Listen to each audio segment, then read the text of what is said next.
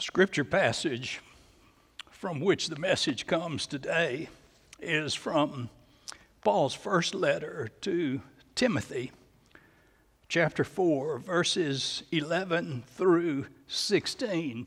Paul writes for Timothy, 1 Timothy 4, 11 through 16. And Paul is talking to his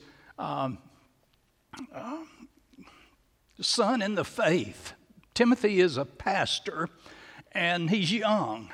And so Paul is giving him some pastoral advice.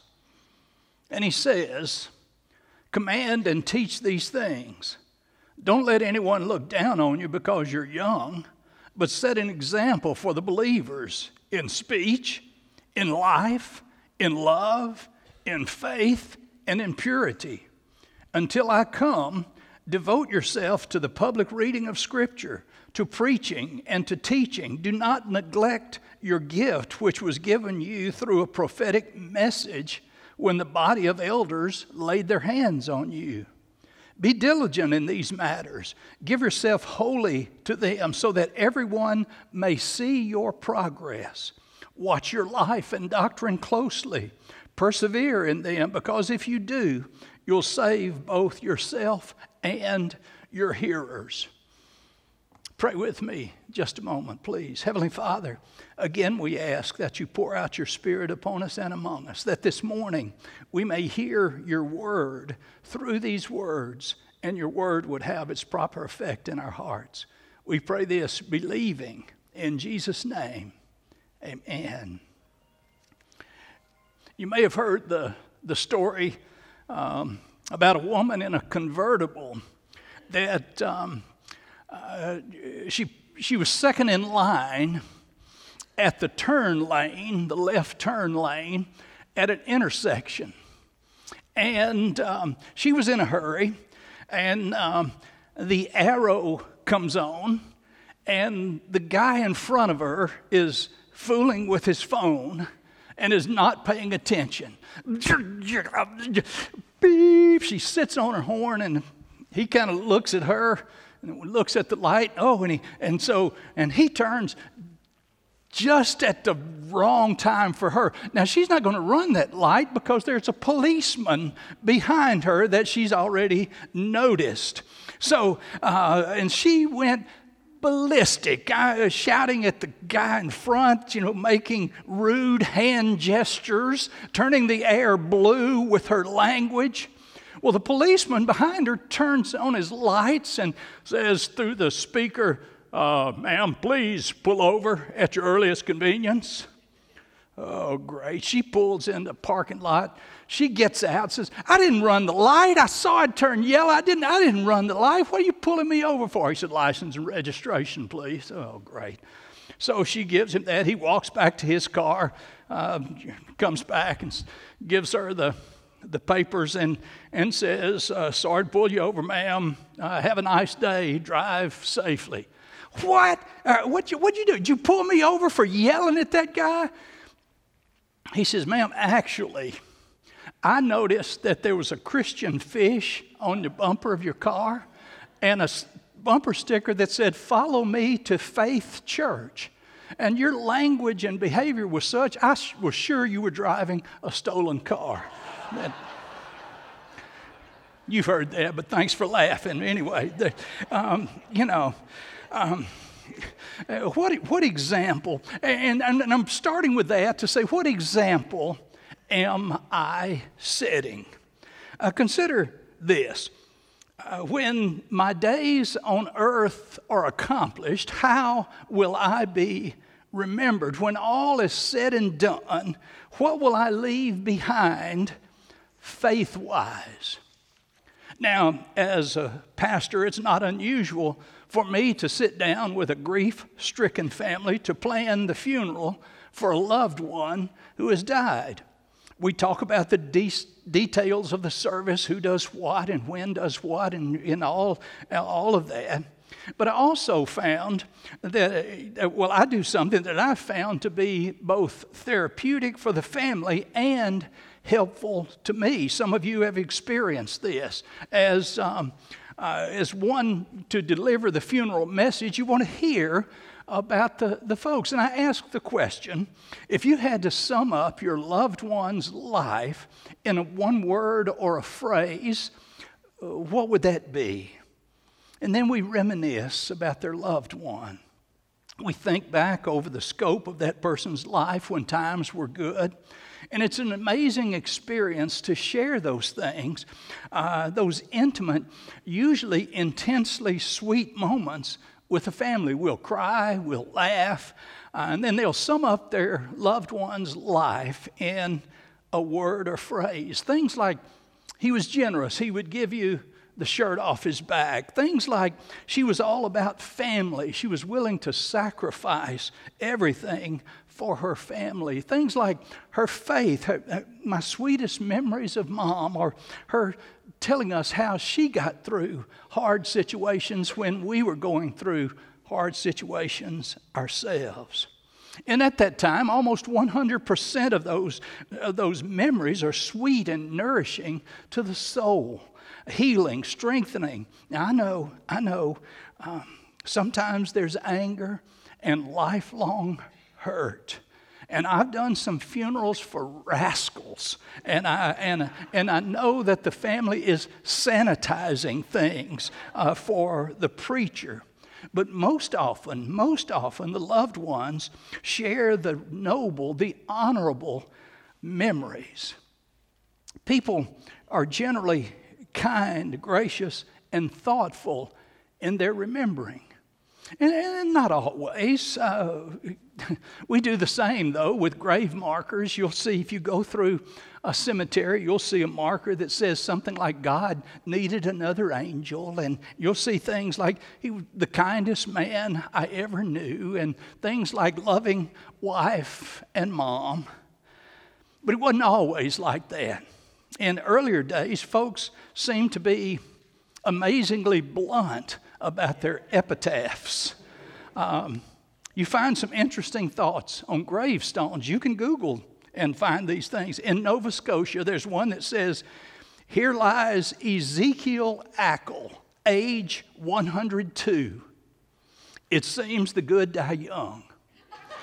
You got to think about that one a little bit, don't you? Okay. Anyway.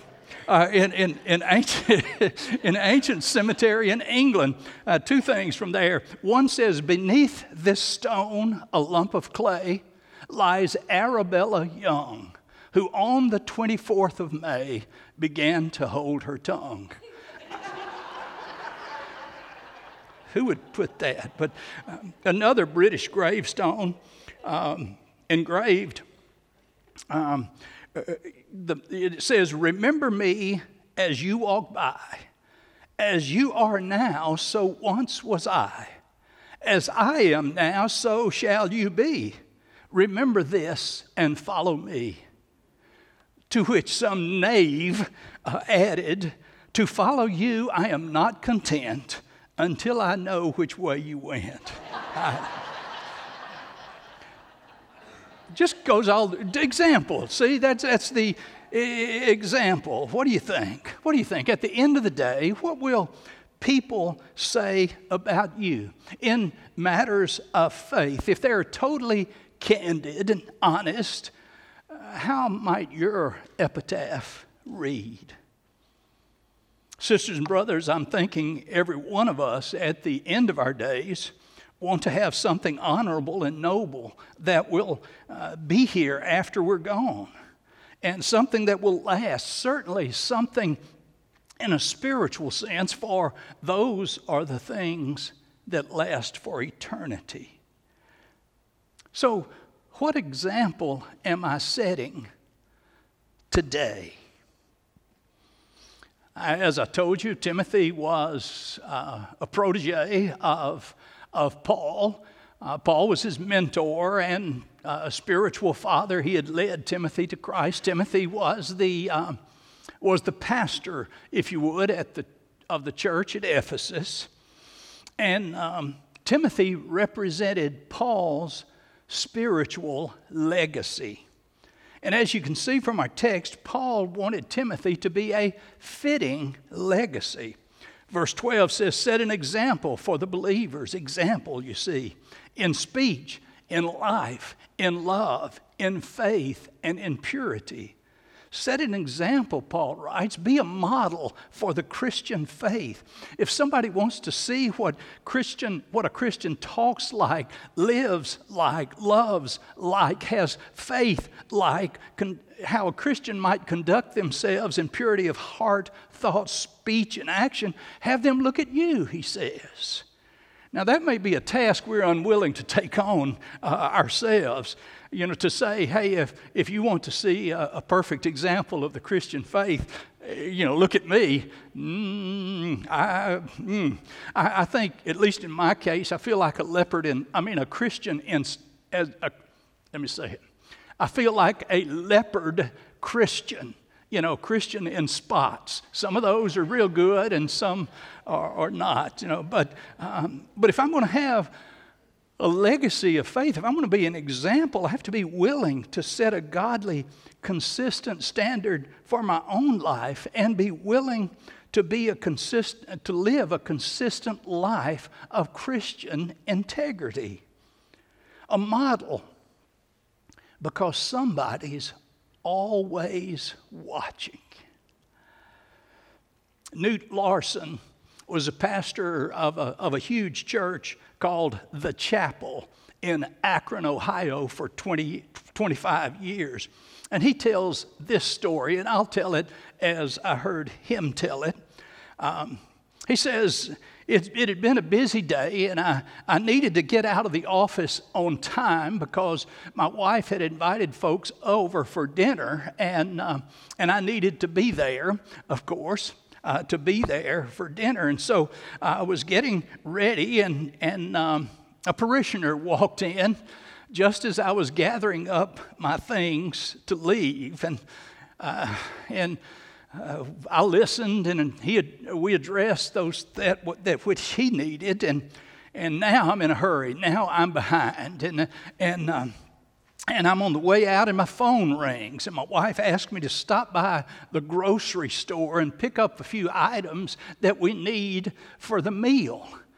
And I'm thinking, wow, now I'm going to really be late because she's going to need these things before we can have the meal, so we're really going to be late. And I despise being late.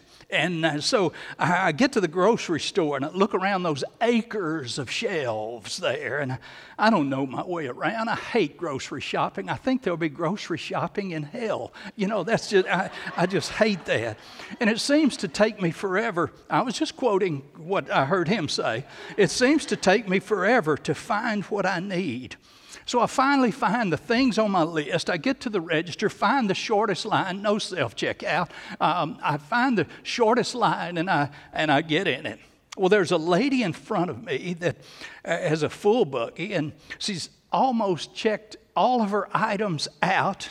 And I've waited, and she says, oh, wait, I've got a coupon somewhere. And so she's digging around in Carlsbad Cavern for a mayonnaise coupon, and oh my goodness! And the lady that was behind me, she's already gone to another aisle, and I see her out getting in her car out there in the parking lot. I said, oh, great! So anyway, and she finally gets to me, and the young lady starts to scan a couple, and then her phone rings. And, of course, she answers her phone. And she's talking, and now things are slowing down. Yeah.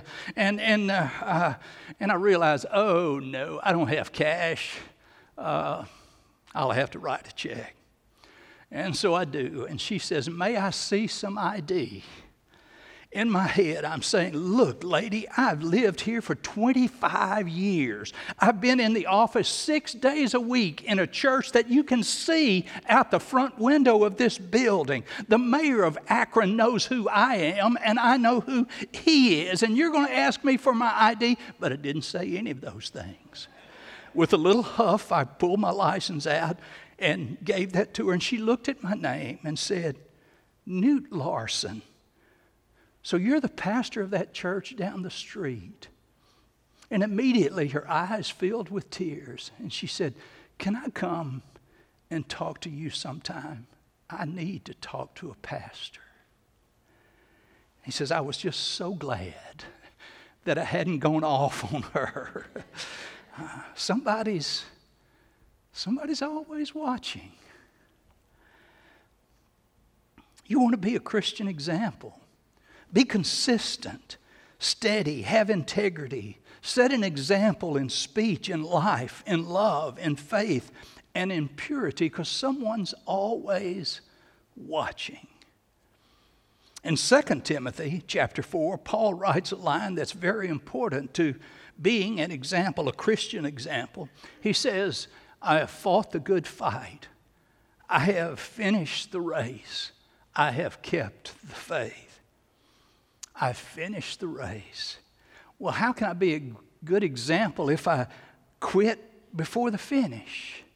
You know, I don't think anybody can appreciate that comment more than a marathon runner. They run over 26 miles all at one time. You know, now, every marathon has a winner, but far more important to most people, to most participants, is finishing the race. There are times when it gets hard. There are times when there's pain. There may be muscle cramps so bad that your legs lock up. Our daughter Ashley runs marathons, and she has no illusions of winning, coming in first over the hundreds of other participants in the race. But you cannot imagine, and maybe you can, the joy she feels when she finishes the race. She did it. She made it. She finished the race. The Christian life is like that. It's not a competition to outdo or outrun everybody. It's a commitment to keep on running, to even when it's hard, even when it hurts, even when there may seem to be nobody there to cheer you on, to run all the way to the finish, fixing our eyes on Jesus, the author and perfecter of our faith. Now, I know, not everybody can finish the race at the finish line. Does that make sense? Some of us finish too early. Strokes, dementia, paralysis, personality changing conditions. But generally, to finish the race. Finish the race. Dr. James Moore, you've read many of his books. At the end of the day, this book, At the End of the Day, he tells this story. Some years ago, a woman who had been a committed Christian in his congregation, who had been a committed Christian for years and years, she was seriously injured in a car wreck. The next morning, the doctors came to the hospital room, and they had really bad news. And so, we hate to tell you this, but your right eye has been so badly injured that we cannot save it. We're going to have to remove your right eye and replace it with a prosthesis. And she said, well, if you got to give me a glass eye, give me one with a twinkle. What an example. She didn't fall into self-pity. She kept running a Christ-like race even when it was hard. You know, in gymnastics, it's important to stick the landing. That is, the last thing the judges see is when you come off the apparatus or the floor exercise and you land and you're able to stick the landing. People see that, and it colors the whole performance, the whole exercise for the gymnast. And I think that's kind of the same with us, that when we finish the race strong, can I use that word? When we finish the race, stick the landing, when we keep the faith, all the way to the end. Matthew 5:15 through 16 says, "Neither do people light a lamp and put it under a bowl. Instead, they put it on its stand, and it gives light to everyone in the house. In the same way, let your light shine before men, that they may see your good deeds and praise your Father in heaven." I know this message has been leaning toward folks who are closer to the end of their journeys than the beginning. But this applies regardless of age. It's never too soon. It's never too late to begin to live a godly life, a Christ-like life. In our language, our attitude toward life, people, and Jesus, our actions. May we not be examples of prevailing culture or someone whose opinion doesn't matter, but may we live before Christ. Christ-like character. May the fruit of the Holy Spirit be evident in our lives regardless of our ages, that love and joy, peace, patience, goodness, gentleness, faithfulness, self-control, and kindness. May we do it to the end. Be faithful to the end. Continue to learn. Attend church, Sunday school. Remember the good example. Attend church. Continue to learn. Tell the story of what Jesus did for you as long as you can. Still backing that up with consistent godly living and speech and attitude and love. Always live the consistent Christian life. That's how you and I will be examples of faith. Because somebody's always watching. Let's pray. Lord God, I know sometimes it's easier said than done to live a godly, Christ-like life. But sometimes, Lord, it's just easy when we place our hand in your hand and follow you very closely in your footsteps, to allow your Holy Spirit to enliven our hearts and our spirits, that we may covenant to live our lives in godly fashions. Be with us, guide us, Lord, we pray. In Jesus' name, amen.